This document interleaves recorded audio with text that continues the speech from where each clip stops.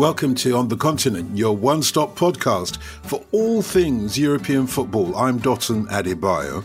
I'm Andy Brassel. And I'm David Cartledge.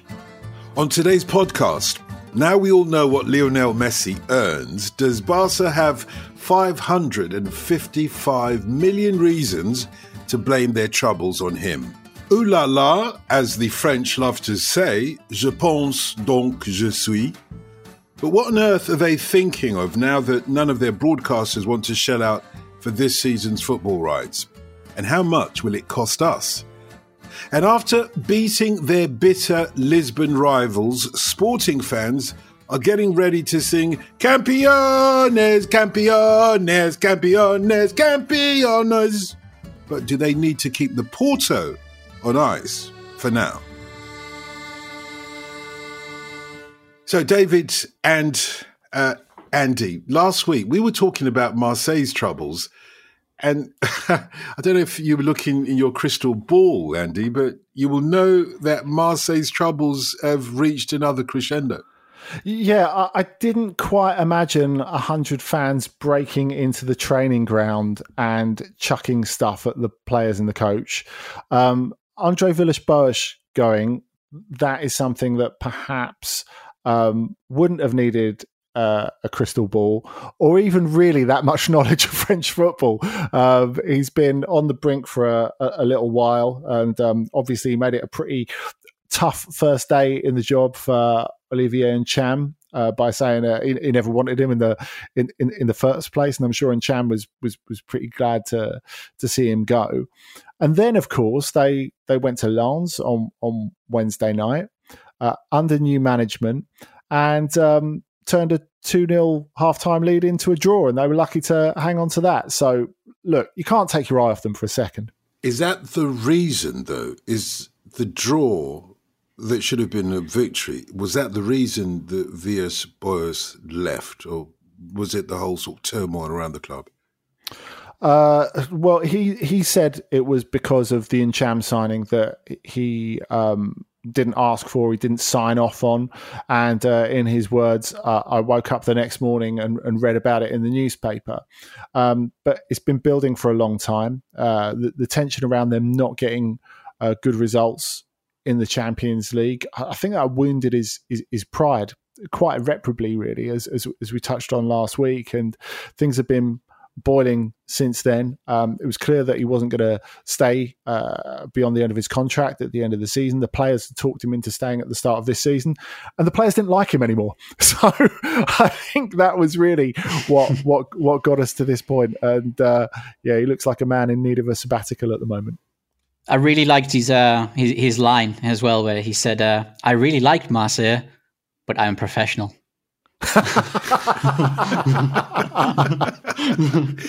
So where does his professionalism take him to now? And what about Marseille? They're liked, they're loved, but how can they come back from this position, David? Yeah, it's an interesting one. I think in regards to AVB, he's probably going to end up kayaking or something, or popping up at the Olympics in some strange event, knowing him. But, he is a professional after all, so there are other sports to think of.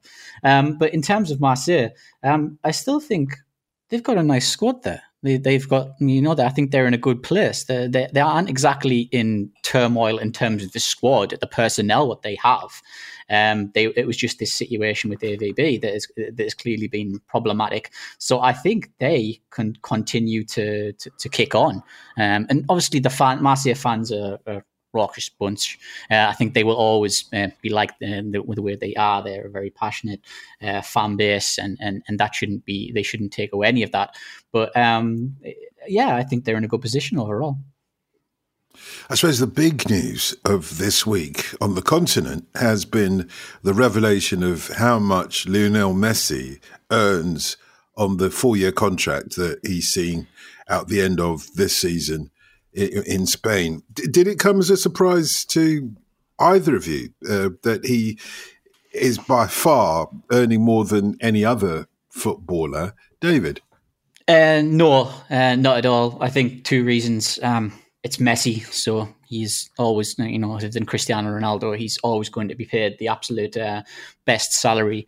And second, Barcelona, when it comes to bookkeeping and finances are absolutely ridiculous. So there was always going to be some silly contract. I suppose this was especially silly in terms of the number, but it's not too much of a surprise, to be honest with you. If you have read and kept up with how things have been in Barcelona the past few years under the regime, what they've had there, then this is not too much of a surprise, I don't think. I don't think it is either. And I think the sheer size of it is shocking. I don't think it can be any other way. And particularly the fact that it's leaked out in pandemic times. But the way that it was presented in El Mundo on the cover, of course, with the figure of 555 million euros over 4 years, and as the contract that is ruining Barcelona, it's clear that someone in the club, or possibly a presidential candidate, wants to send a message. And that message is that Messi can't be kept on. So to ready people for that. Now, of course, you've had one of the other candidates, or more than one of the other candidates, but for the presidency, but Victor Font, one of them, saying that Messi's worth every single euro that they've paid him. Personally, I don't agree with that whatsoever. But on the other hand, I do think, David, that he's symptomatic of a problem rather than the problem itself, because what's been the big thing, hasn't it, under Bartomeu, is the fact that you've got so many other players, and in the situation where they currently are, so many aging players who are still on long contracts and have been given exactly what they wanted. So if you go back to say, look at another European super club. Let's look at, say, Bayern Munich, for example. Toni Kroos, great player who went on to become an even better player for Real Madrid.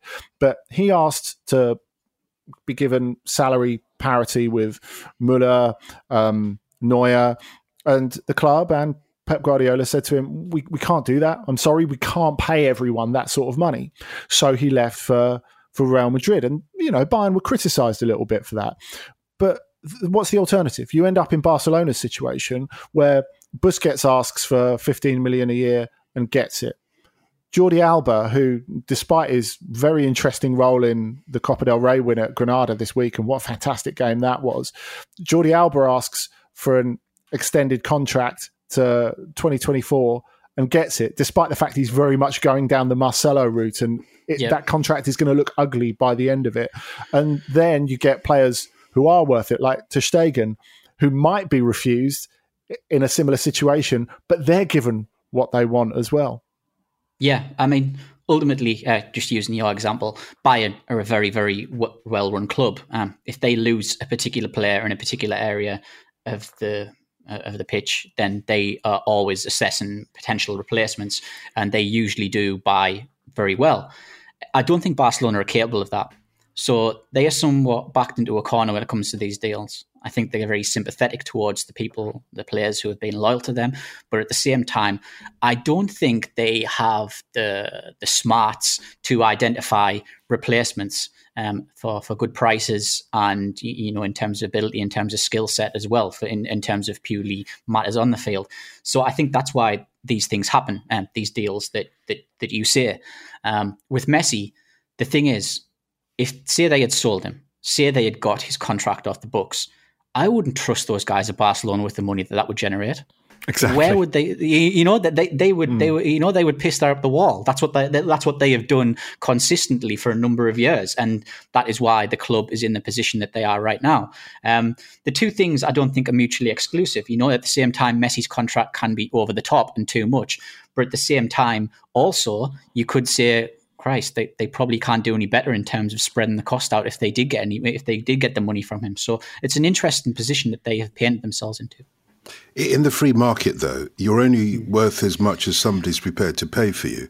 And what strikes me with this deal is arguably Messi is earning 20 times as much as some of his colleagues. Some of them might be on a better wage than that, but still, if we take that figure, 20 times much more, somebody at Barcelona, I mean, how did it get to that point, for example? As much as Messi wants, or his agent wants to achieve as much money as possible, how does it get to 20 times the level of any other player?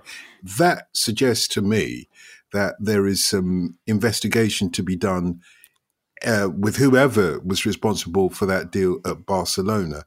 I mean, the agent doesn't come in, does he, Andy, and sort of say, I want 20 times more than any other player. He might start with, let's have twice as much. And then somebody else goes and says, I tell you what, we'll give you 20 times as much. That's madness.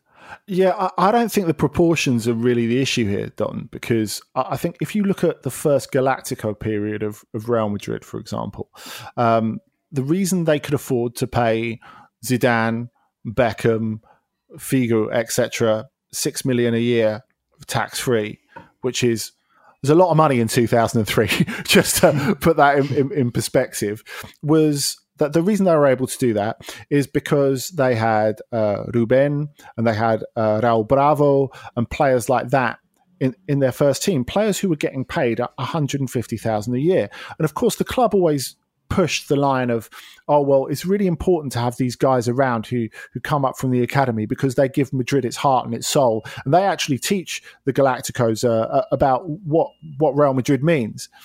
But the fact is, it's simple financial balance. And some of those players at the time were not good enough for Real Madrid. And they were there simply because it's a similar situation to the one that Paris Saint-Germain have at the moment. If you're paying Mbappe and Neymar, and from what we know this week, they're going to be paying Neymar again for the next 4 years, even more than they are at the moment, something has to give somewhere else in the squad. You do end up with a kind of squad imbalance.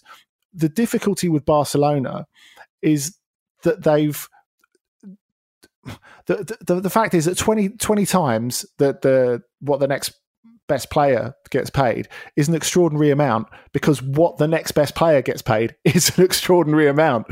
So it's the fact that you're in hock not just to Messi, but to all those other players as well. And in some cases, some of those players are aging very badly. We talked about Jordi Alba. Busquets signed his contract his last contract in autumn 2018. And he's really not looked like the same player that he was under Pep Guardiola, and even since then under Luis Enrique for a lot of that time. I think Rakitic was another one. Sorry, just to finish on this point, Rakitic was another one. If you look at that deal, they were clearly paying him far too much money. They had to essentially give him away at the end of the season just to try and get him off the books and create a little bit more leeway to That's what happened with Suarez. Yeah. But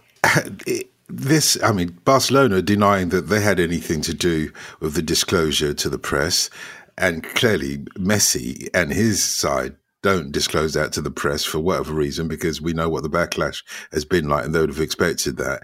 It's now apparently going to be a matter for the courts. And yet when Barcelona played Atletico Bilbao at the, was it just a couple of days ago actually, wasn't it? Sunday.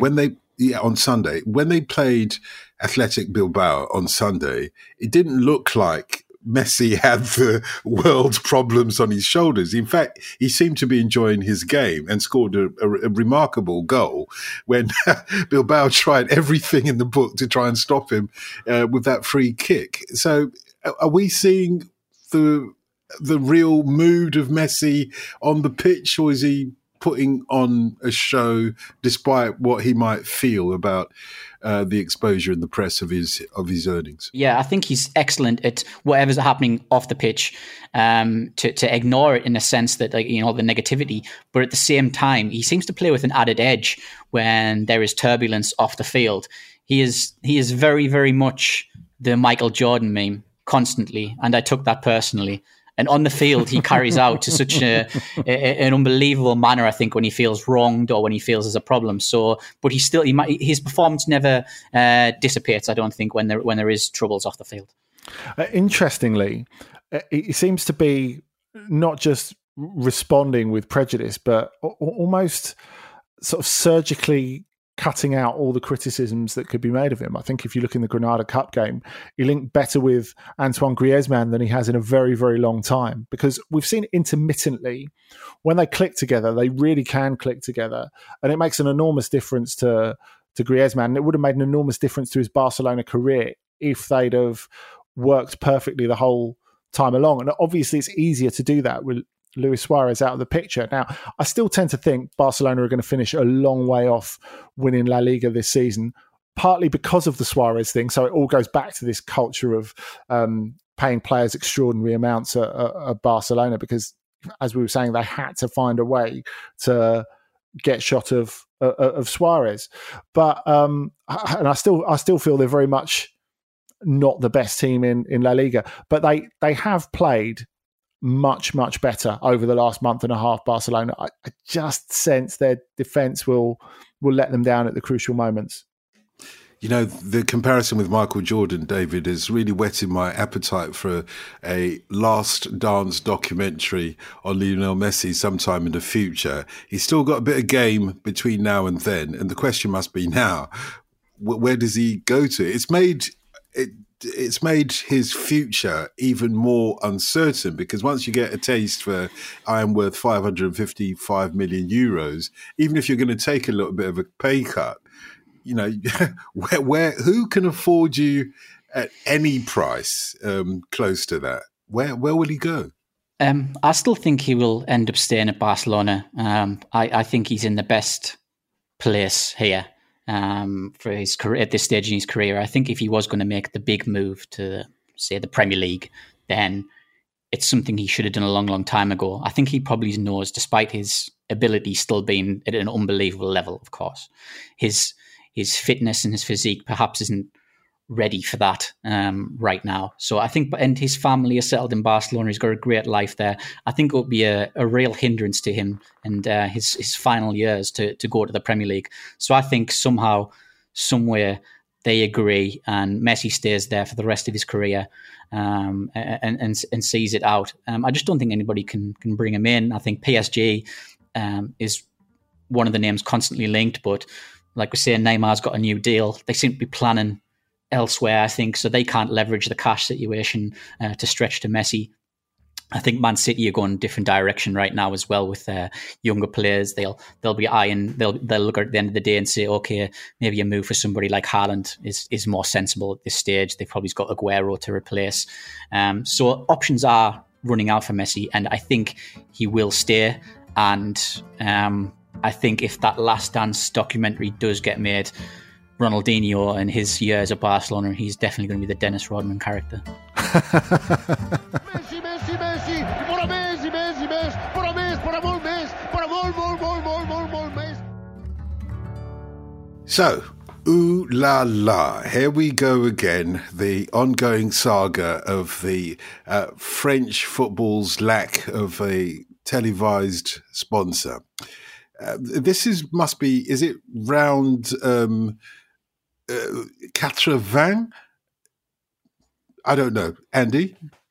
Yeah, that's it. And it's a tricky situation at the moment because, as you say, 80% of the rights were owned by MediaPro in what was a colossal deal. In fact, the sort of colossal deal that a cynic would have said in the first place, and Canal Plus are very much enjoying their "I told you so" role at the moment, would have said it's too good to be true, because it was going to pay the league 1.2 billion euros a year, and then obviously pretty quickly it fell apart when MediaPro said we can't pay it because of the pandemic.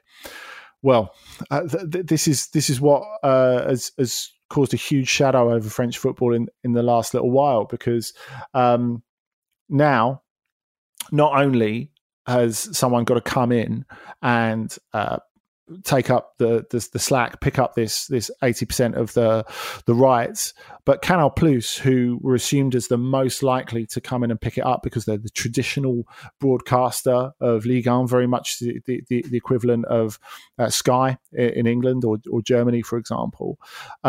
They have made clear, A, they want value for money, And B, they want to make the league pay a little bit, I think, for cutting them off in the original negotiation in which Media Pro got the 80%, I think. So the difficulty at the moment is the league want to just, as soon as possible, obviously, get the 80% resold. They know they won't sell it for the same value, and all of the clubs collectively are going to take a bit of a beating because it's going to be an incredible cut in revenue from what they were expecting. But Canal Plus have not been playing ball the whole way. Part of that was when the 80% was put up and there was a tender in the last week for offers, and both Canal Plus and beIN Sport, who are the Qatari chain, who are also the owners of Paris Saint-Germain, who Canal Plus subcontract some of their share of the rights to, they boycotted the call for offers because they said, well, hang on, if you're putting the 80% out there at a lower price, that means we've paid too much for our 20%, so we want to give them back. And the league said, well, you can't give them back. And they said, okay, well, we're boycotting the call for offers then. None of the offers from Amazon, DAZN, the new kids on the block even got to the reserve price. So that leaves the league in a dreadful spot all over again, because they've since gone to Canal Plus and said, well, look, we can just have a private negotiation between us and you can tell us what you want to pay. They've said no to that as well. So basically it's going to go to court, then it's going to go out to tender again. And in the meantime, I think you look at some clubs, particularly in the bottom half in France, are going to be running out of money pretty quickly. I mean, there was a lot of focus on this, particularly because not only because time is short, not only because Media Pro's vehicle, Telefoot, whose journalists all know they're going to be out of work pretty soon or looking for work elsewhere, they're still broadcasting, despite the fact that everything's paid up. They paid their 100 million compensation fee to end the contract and the contract's over. They're still, because no one's taken up the other 80% of the rights, they're still broadcasting. And so there was a big question. Le Classique is on this Sunday between Marseille and Paris Saint-Germain, the biggest game in the French football calendar. And there's a big question over who's going to show it. Well, it turns out Telefoot are going to show it because they are still broadcasting jointly with, you guessed it, Canal Plus. David, look, it sounds like a real dog's croissant, this. How hard can it be for a football league like the French League to not get an answer to their plea, voulez-vous coucher avec moi ce soir? I think they fall into the category that several other leagues are in right now. I think it's very hard to drum up interest in the product when in some ways it's one-sided or it's lost value. You look in Spain as well, they've had issues attracting as well. And since Cristiano Ronaldo went, Messi's obviously going to go at some point when he retires, or even before then. And I think you look at Ligue 1 and how they value their league. Neymar's new contract is going to help them a great deal. I think the fact that he stays around as long as Mbappe does, I think, football is losing value in that sense. I think there's a lot of football being played. I think the quality is perhaps diminished as well. So I don't think the desire to pay these absurd fees is going to be there. And this is just a drop in the ocean, I think, for what's to come in the future with other leagues. I know the Ligue is up in a few years' time as well, and they're going to have to sort out their international rights, and it'll be interesting to see what the clamour will be for it. But I think this is going to be a problem all around Europe. I think it's a really interesting point you make, David, about Neymar staying being a big deal, and Mbappe as well could be part of that, because we think about the fact that we would like a balanced product, for want of a better word, a genuine sporting competition. But I think there are a lot of people out there who don't feel that way, who don't feel the way that we do about that. They want to see dynasties, and they want to see dynasties not just from teams, but from individual stars, I think. And you look at the way that the rise of Paris Saint-Germain has been perceived in France, particularly in the sporting press since the arrival of the Qataris. The arrival of Zlatan was a huge thing. There was no sense really of, one team is bullying everyone else and ruining the league. And of course, we have to look back and say Monaco won the league in 2017, and Montpellier won it in 2012. So, in that sense, even though Ligue 1 is something, because of Paris Saint-Germain, that people externally see as more one-sided than Serie A or the Bundesliga, statistically, in terms of champions, it's not. It's simply not, because you've got another title race this year as well, which is something that's been sadly lacking in those other countries. But Zlatan, starting with Zlatan, it was always seen as having a superstar that a French club couldn't have afforded before in the country was a huge boon to the way that Ligue 1 was seen internationally. And I think Neymar staying, as you say, is absolutely vital to that. With that said, I think you have to worry about the quality and the integrity of the competition going forward, simply because if it's left much longer and clubs, especially in the bottom third of Ligue 1, really start feeling it, it's going to end up really, really unbalanced. Although really the question is, what is going to happen to teams like Lyon, Marseille, Rennes financially in the short to medium term if they're starved of these TV funds? Well, the other question is, how will all of this impact on the national team who've won the World Cup twice now? Remember, we've got European Championships coming up, as well as a World Cup at some point or other.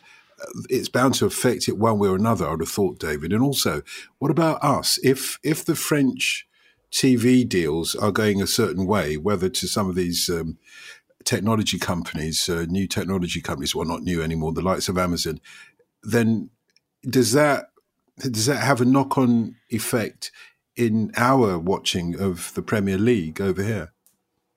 I think potentially. I think in regards to the French national team, I think this would actually boost them. I think more if clubs have less money, if clubs have less, they don't have the finances to play with, they're going to rely on what's in their youth academies. Usually, if you look across history, the money isn't taken out of the youth academies. When clubs loan money, they will invest more into it because they will see that's where they're going to get players from. So I think it could boost them in that sense. And then the big clubs will come in, pay a lot of money for those talents who have been pushed into the first team. So that's where, they could be just more reliant on sales, which is never a good thing for the clubs itself. But who knows, it could give the spotlight to more younger players who come into the French national team. And if you look at the number of young players that have gone into it over the recent years, I mean, France could field maybe 3 teams of 11 deep of the talent that they have in every position. It's quite astounding. But I think in terms of the knock-on effect, then I think we've seen with the Premier League experiment, I think it was over the Christmas period, wasn't it? And then after games being on Amazon and such like that, I think it's just going to be the way forward, I think, in terms of the things are done. I think people really enjoy that experience of watching games as well.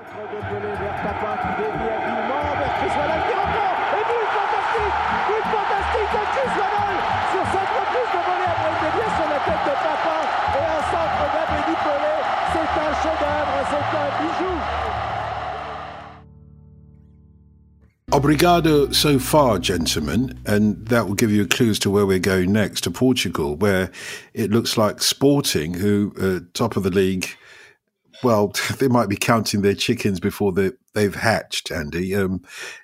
Let's face it, Porto have got them in their sights. They do, but Sporting have... I think you've got to underline how far they've outstripped expectation so far this season. I mean, here we are in February, and I realise it's an unusual season. They are still unbeaten, and they're 4 points in front of Porto, who are the title incumbents. But I think the key thing is, after winning the Lisbon derby on Monday night against Benfica in quite dramatic fashion, with Mateus Nunes scoring right at the end, they're 9 points in front of Benfica. Now, Benfica were always going to be the title favourites this season because who went out and spent an absolute fortune in the summer. They went big on bringing Jorge Jesus back to be their coach for a second spell from Flamengo, where he won the Copa Libertadores, of course.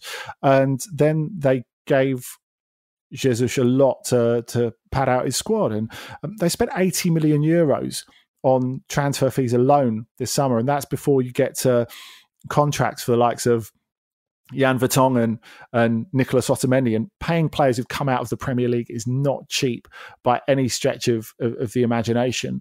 So it was always going to be that if Benfica didn't win the league, it's a massive failure. Now, we'll come to Benfica in a bit because I think we should concentrate on Sporting and what they've done right.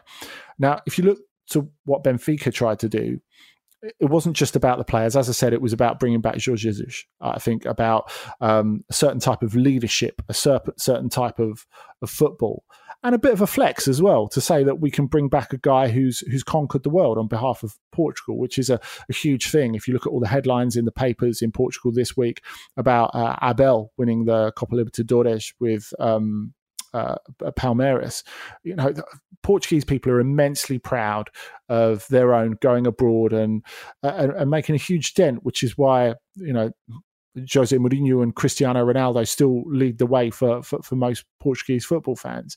But it's all about the coach with Sporting, because right up until the point where they broke their transfer record this week by bringing in Paulinho, centre forward from Braga, and we'll come to him in a bit. I think he's a player who could push him over the top. Their coach, Ruben Amorim, who they brought in a year ago, cost more than any player they've ever bought. Just get your head around that, really. That they paid a release fee for a coach, which was an absolute fortune, which was 12 million, which initially they couldn't pay. And they had to restructure a payment plan, much to the annoyance of Braga. But all that strife has been worth it, because Amorim's a winner. Interestingly, he played under Jorge Jesus, and he said he took a lot from him as well as other coaches. But Amorim, very much like Nuno, who's done so well at Wolves and, of course, got Valencia into the Champions League before, another Portuguese coach. We can talk about the production of different coaches from Portugal and how educated they are. But I think the interesting thing with Amorim, like Nuno, is he was a pro player of a high standard that didn't really play that much football, that spent a lot of time with injuries and as a squad player, like sort of in it, but not in it. So he was almost making the morph into being a coach before he was one. And I think he's had plenty of time to think about his ideas, about the philosophies of various coaches he's worked under, and what he's done with, thus far, a very limited budget until we get to the Paulinho signing, has been absolutely extraordinary. They deserve to lead the league. They may do, but David, if you were Sporting, given the length of time it's been since they last won the league, wouldn't you be looking over your shoulder, despite all the signings and the results boding well? But they're only 4 points clear of Porto. Yeah, absolutely. They've put a lot of effort into getting into the position that they are. But like you say, Porto's record itself is really, really good. Last 21 games, 18 wins, 2 draws, 1 loss. That's pretty ridiculous when you look at what Porto have done. So I think we're going to move on to Paulinho. So I think this is the key thing. I think that signing is potentially the one to tip them over the edge. I know Ruben Amorim wanted Paulinho in earlier, but the club didn't do that. And then now they finally backed him. Again, another signing, I think, if you look at his age as well, that, is potentially goes against the grain of what Portuguese clubs are known by for, bringing in young talents and developing them, moving them on. Whereas Paulinho feels very much a win now signing to get us to get them over the line, basically. I think that's it, David, isn't it? They realise that this is their maybe one chance, because it's such an unusual season and because of everything that's happened. But you talked about Porto's record in the last 20 odd games, which is fantastic. But I think the fact that Sporting are still 4 points in front of them then is something that's quite remarkable. Sergio Conceição's done an unbelievable job at Porto with budgets that are getting slashed all the time to win the title twice in 3 years, and to be on with the chance of a third and four is really amazing. But the development of those players at Sporting, a club that was in financial ruin, really going back year and a bit. Obviously, he's already won a trophy in the Taça da Liga, which they won the week before, as we previously mentioned on the pod. Is really interesting. And then you look at that; they've always got young players coming through the academy, which will be able to sell down the line. Nuno Mendes, the left wing back, is absolutely terrific. There's a lot to be said for him. Then you look at Gonçalves, Pedro Gonçalves or Pote in the midfield, who they brought in from Malacao and has scored a ton of goals this season. He's been absolutely magnificent from midfield. You've even got a bit of Manchester City interest with the wing back on the other side, Pedro Porro, who I know you've seen a lot of in Spain, David. Yeah. And he has been fantastic. Scored the goal that won them the Taça da Liga. And I do sense that he won't ever end up back at Manchester City, that they'll simply use this to flog him on somewhere else. But, he's making quite the brochure at the moment. Yeah, I think he's a really, really good player. He really rose to prominence quite quickly in that Girona side. And yeah, I completely agree. It just doesn't look like he's got a future at City at all. And he'll end up like Angelino and probably end up in the Bundesliga somewhere. He'll do well there for a couple of years and then probably end up in the Premier League, but not at Man City. How significant at the end of the season will this victory over their rivals Benfica a few days ago be? It wasn't as convincing as perhaps you might think. But having said that, there's a background to this as well, which is Jorge Jesus, the Benfica manager, being brought in, etc. Andy, that Benfica have got a lot of history, and they needed to win that game, didn't they? Yeah, they did. Like I said, if they don't win the league this season, especially with bringing back Jesus, especially with the money they've spent, it's an absolutely massive failure for them. They've got so many options as well. Of course, they've been affected by coronavirus recently, but so have a few teams in Portugal. And this is not, if they don't win the championship, it's not going to be because they lost this game at Sporting. I wouldn't say that at all. But that they were in a position where they had to go and dig out a result in this game, I think is. It says what a difficult season it's been so far. And, when we talk about the 4-point gap at the top, 4 points is quite a lot in Portugal because the big clubs don't really drop that many points. 9 points is an absolute chasm. And it would take something really quite spectacular for Benfica to go and dig it out from here. And, they paid a lot of money to bring in Jorge Jesus. They're paying him a lot of money in salary. They paid a lot of money in terms of transfer fees and players' wages to make sure he had what he wanted. And I kind of feel a little bit sorry for him because if you go right back to the start, the first competitive game is at PAOK in the Champions League. Now, because of the pandemic, the Champions League qualification ties were one-legged. So basically, they played okay. They slipped up against the run of play and went out of the Champions League. So already one of his stated aims to do well in the Champions League is just gone before the season has even started. And that's put an enormous amount of pressure on him. So that's really tough. On the other hand, I think when you get to later in the season, and I think one of the most disappointing bits of any European football for me this season was Jorge Jesus's, let's just say, racist comments, really, where he came out and said that too much was being made of alleged racist incidents, and it's very much the fashion of the day. And he sounded every bit a late 60s man talking nonsense. That was so disappointing for a coach who's given so much joy with his football, who's been such an incredible character, to come out and say something like that. I mean, I feel disappointed as someone who has been an admirer of him, and I can't imagine what a black player who's played under him and has trusted his career to him must feel. But really, I think above and beyond all of that, all the credit goes to Amorim and Sporting, because bear in mind, you said it's been a long time for Sporting at Dotton. I mean, they've not won the league since Cristiano Ronaldo was there in 2002, back in the days when him and Ricardo Quaresma used to make ball tricks up in training. So it would be something absolutely colossal at the most unexpected time. And you've got to look not just at the tactical chops of Amorim, but the guts. We talked about Benfica having to go into that game and try and dig something out. Well, Sporting really dug it out because, as you say, it was a game with very little in it. And then you go back to the start of January when they had that game at Nacional in Madeira, where because of the wind and the rain, the game was called off on the Thursday. They had to wait there till the Friday to play it. And in absolutely horrendous conditions, they dug out a win there. So they can play good football. They can play winning football. I'm really interested to see where Amorim can go next and where he can take them next. Well, as Cristiano Ronaldo would say in an Eric B. and Raheem style, I shouldn't have left you. It's been a long time.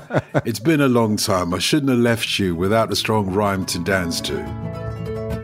So it comes to that time, gentlemen, when we ask you to recommend a game of the week. An exciting point. Just one game, please, from each of you, of all the games that we could possibly see on our screens from Europe. David, do you want to go first? Yeah, sure.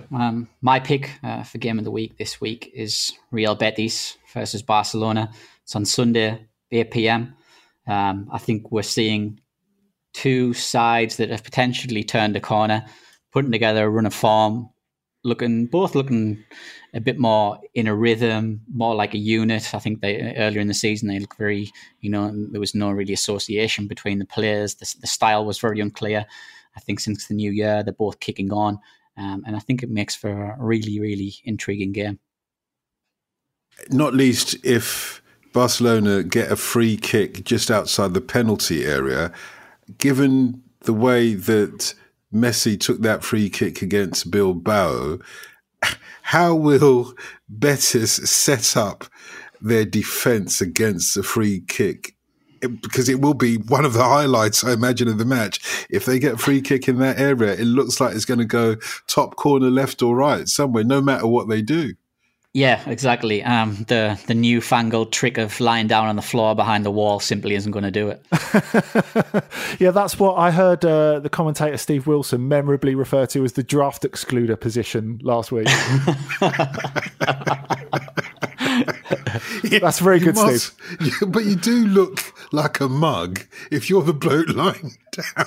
and the ball goes over the wall and into the top right-hand corner. And they had a man on the line as well. So that will be a fascinating match to watch. Andy, you've got one for us as well.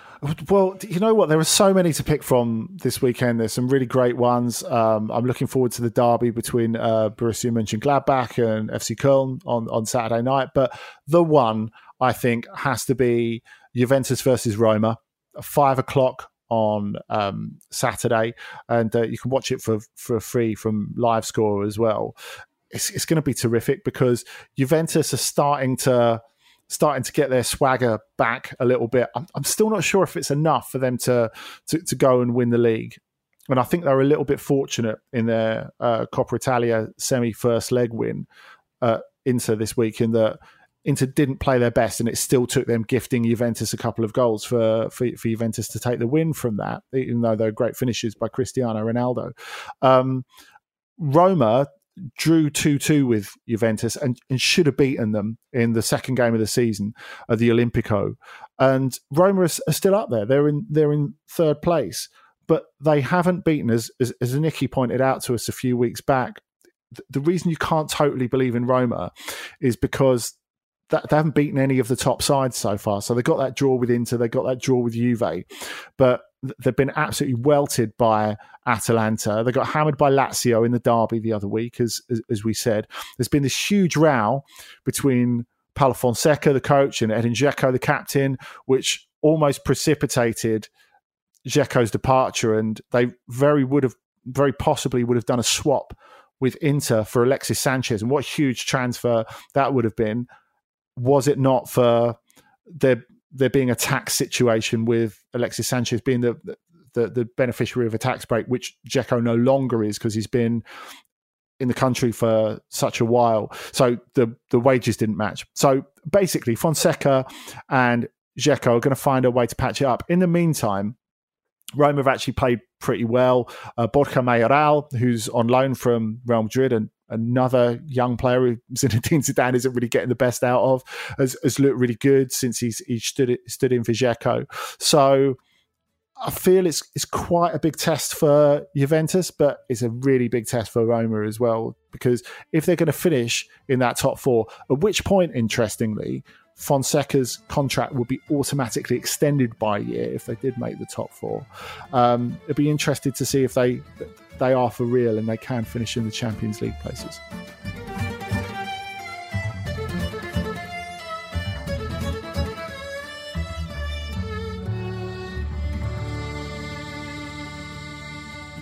This was a Stakhanov production and part of the Acast Creative Network.